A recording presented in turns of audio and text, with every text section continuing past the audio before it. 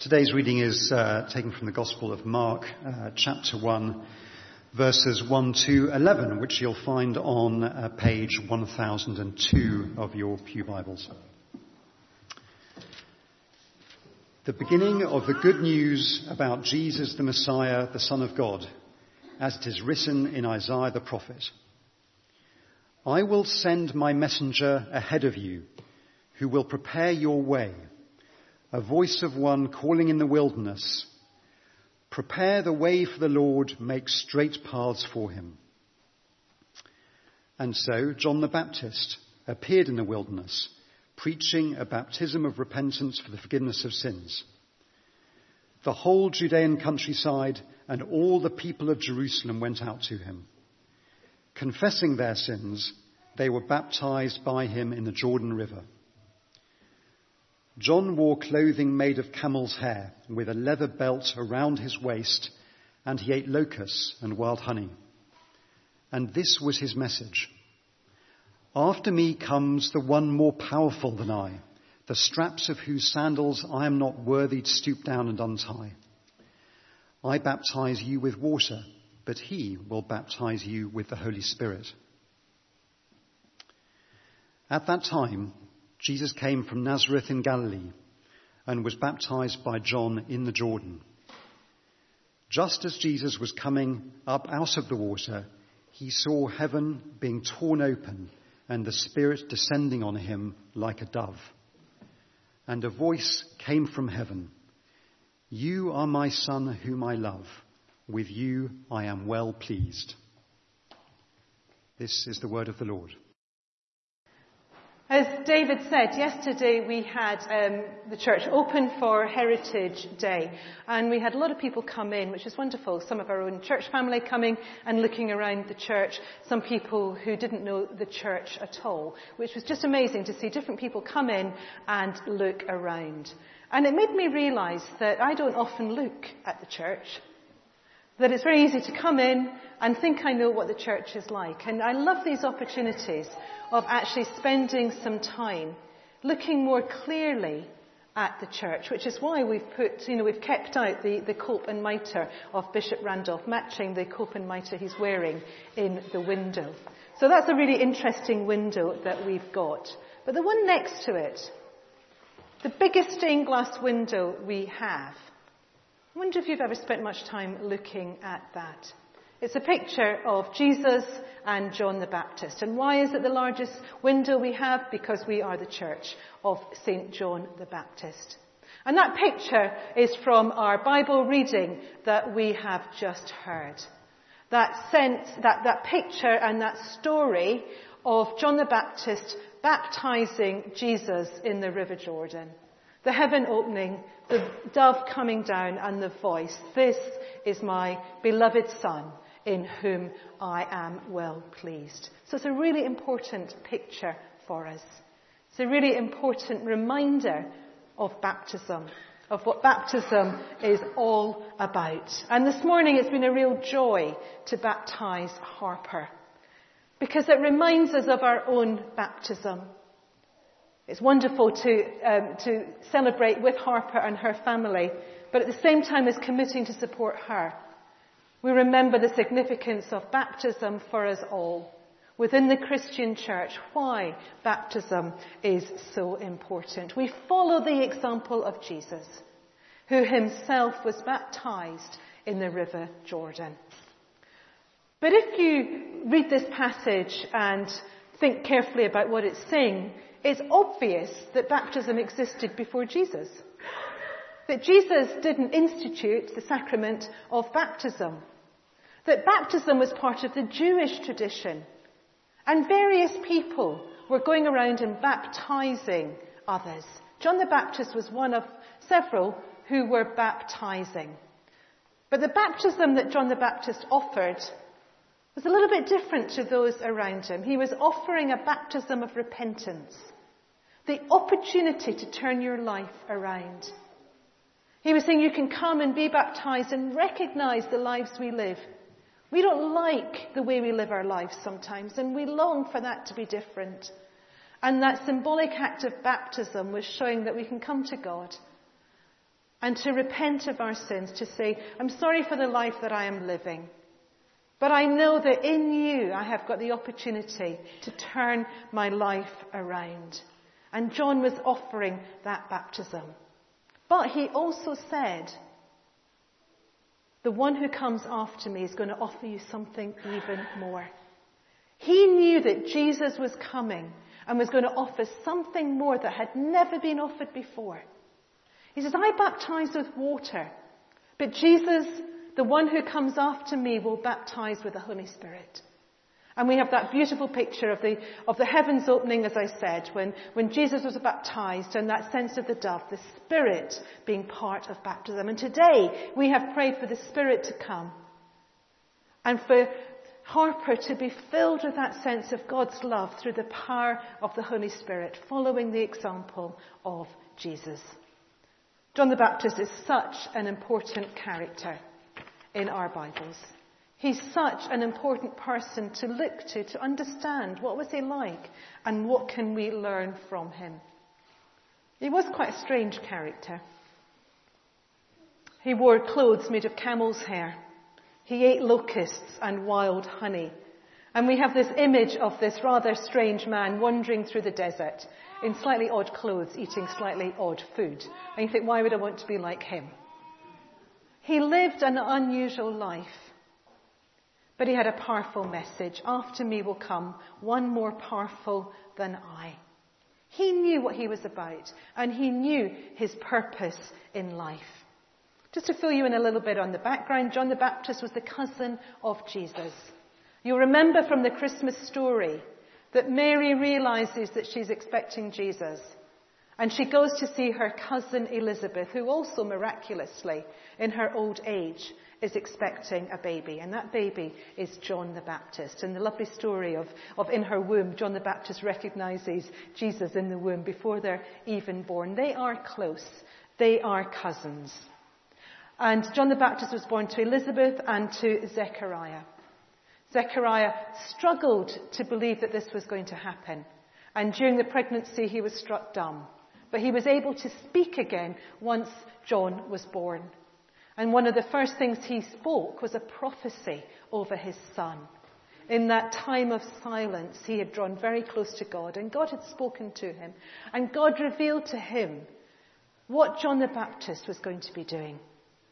And he spoke this prophecy over him. You, my child, will be called a prophet of the Most High, for you will go on before the Lord to prepare the way for him. Words that resonate with a passage in Isaiah that was quoted in our passage today.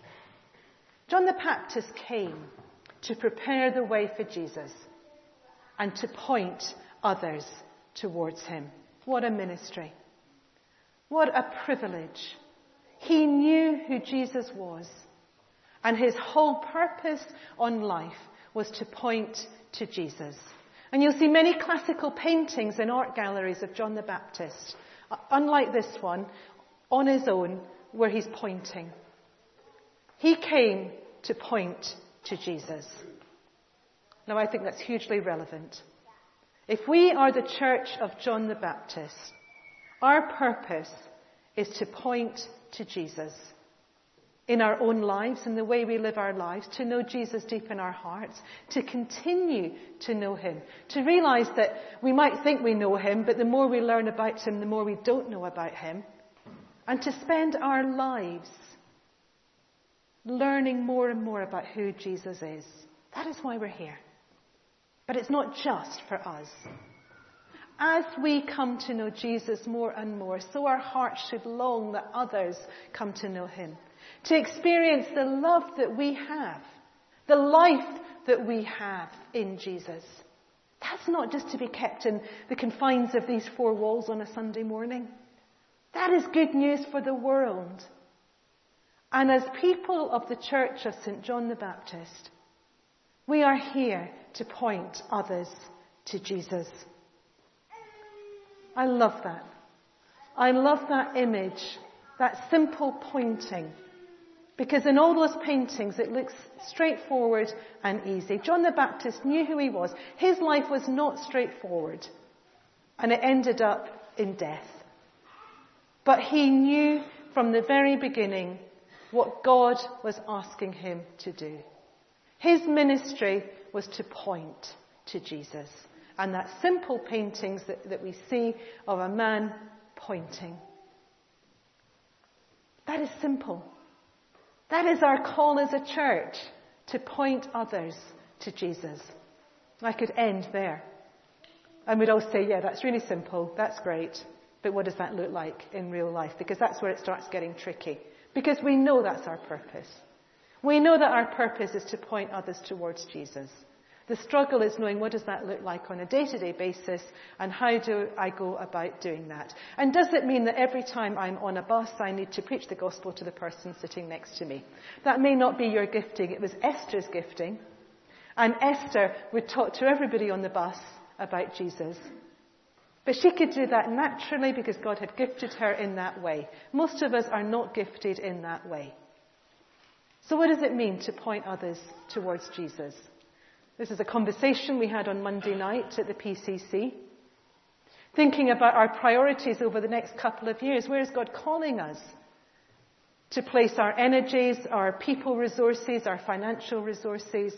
And as a PCC, we had a real sense that God is speaking to us at the moment. And he's saying, keep looking further outwards. Keep turning ministries outwards. Maintain your outward focus. It's an exciting thing to hear from God. An exciting message that also can fill us with a little bit of trepidation. But look outwards is what we sensed God is saying to us. And it's important to share that with you. The PCC represents the whole body here. And we are feeling that God is saying, point outwards. On Wednesday night we had home groups here. And we heard stories from people from every home group.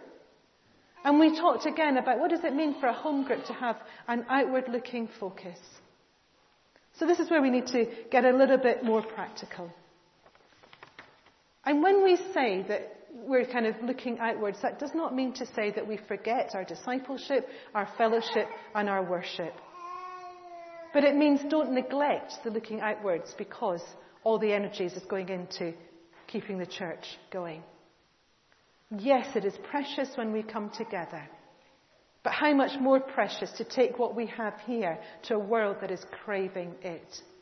So we're not going to neglect our worship. We're not going to neglect our fellowship. In some ways we have to be stronger. Stronger in knowing who we are and looking out for each other. Giving us that base to be able to take something to the world. But we can think practically. What could that look like? And yesterday was a great example where we meet people and open up our doors and say, come in. Lots of people came in and felt a warmth of welcome. A free cup of coffee and some lovely cakes. That speaks of generosity. And yes, it's our generosity, but actually we are only doing it because of God's generosity to us.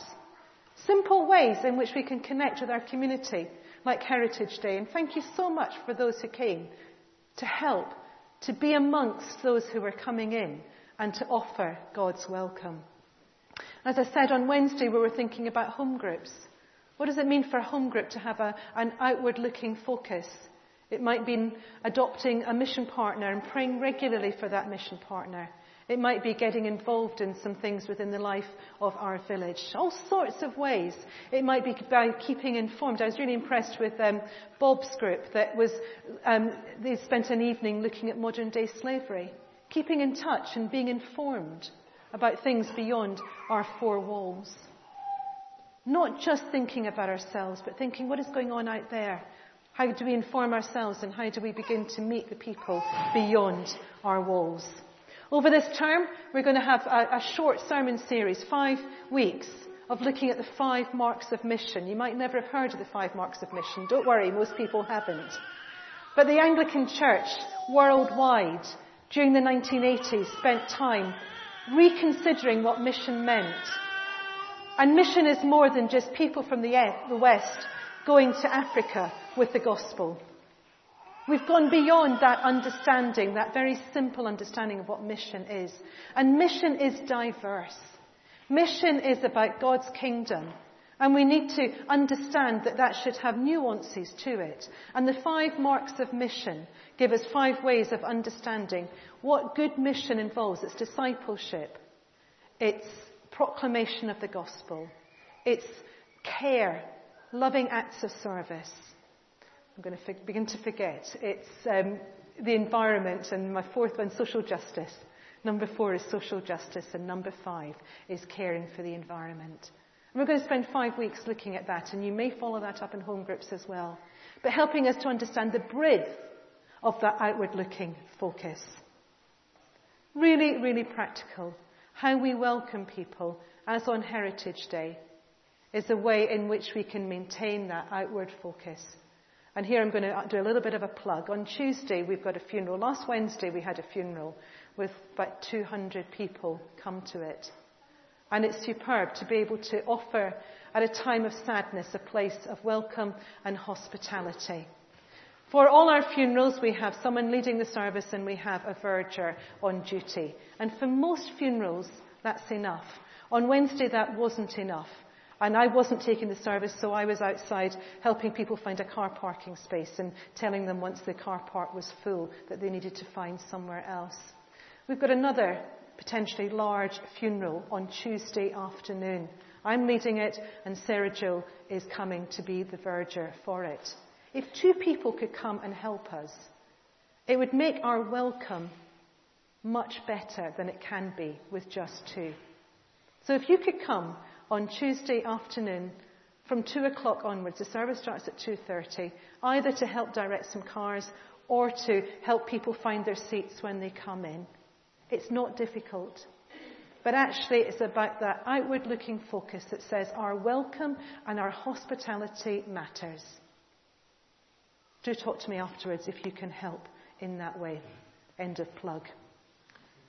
But it makes sense, doesn't it? Because if we are about pointing to Jesus, we have received a welcome from Jesus. And we should do everything we can to offer that welcome to the people we meet, especially those who come in to our church. We are the Church of St. John the Baptist. And John the Baptist knew his purpose in life. He prepared the way. He baptized, and he delighted in pointing others to Jesus. Let's follow his example. Amen.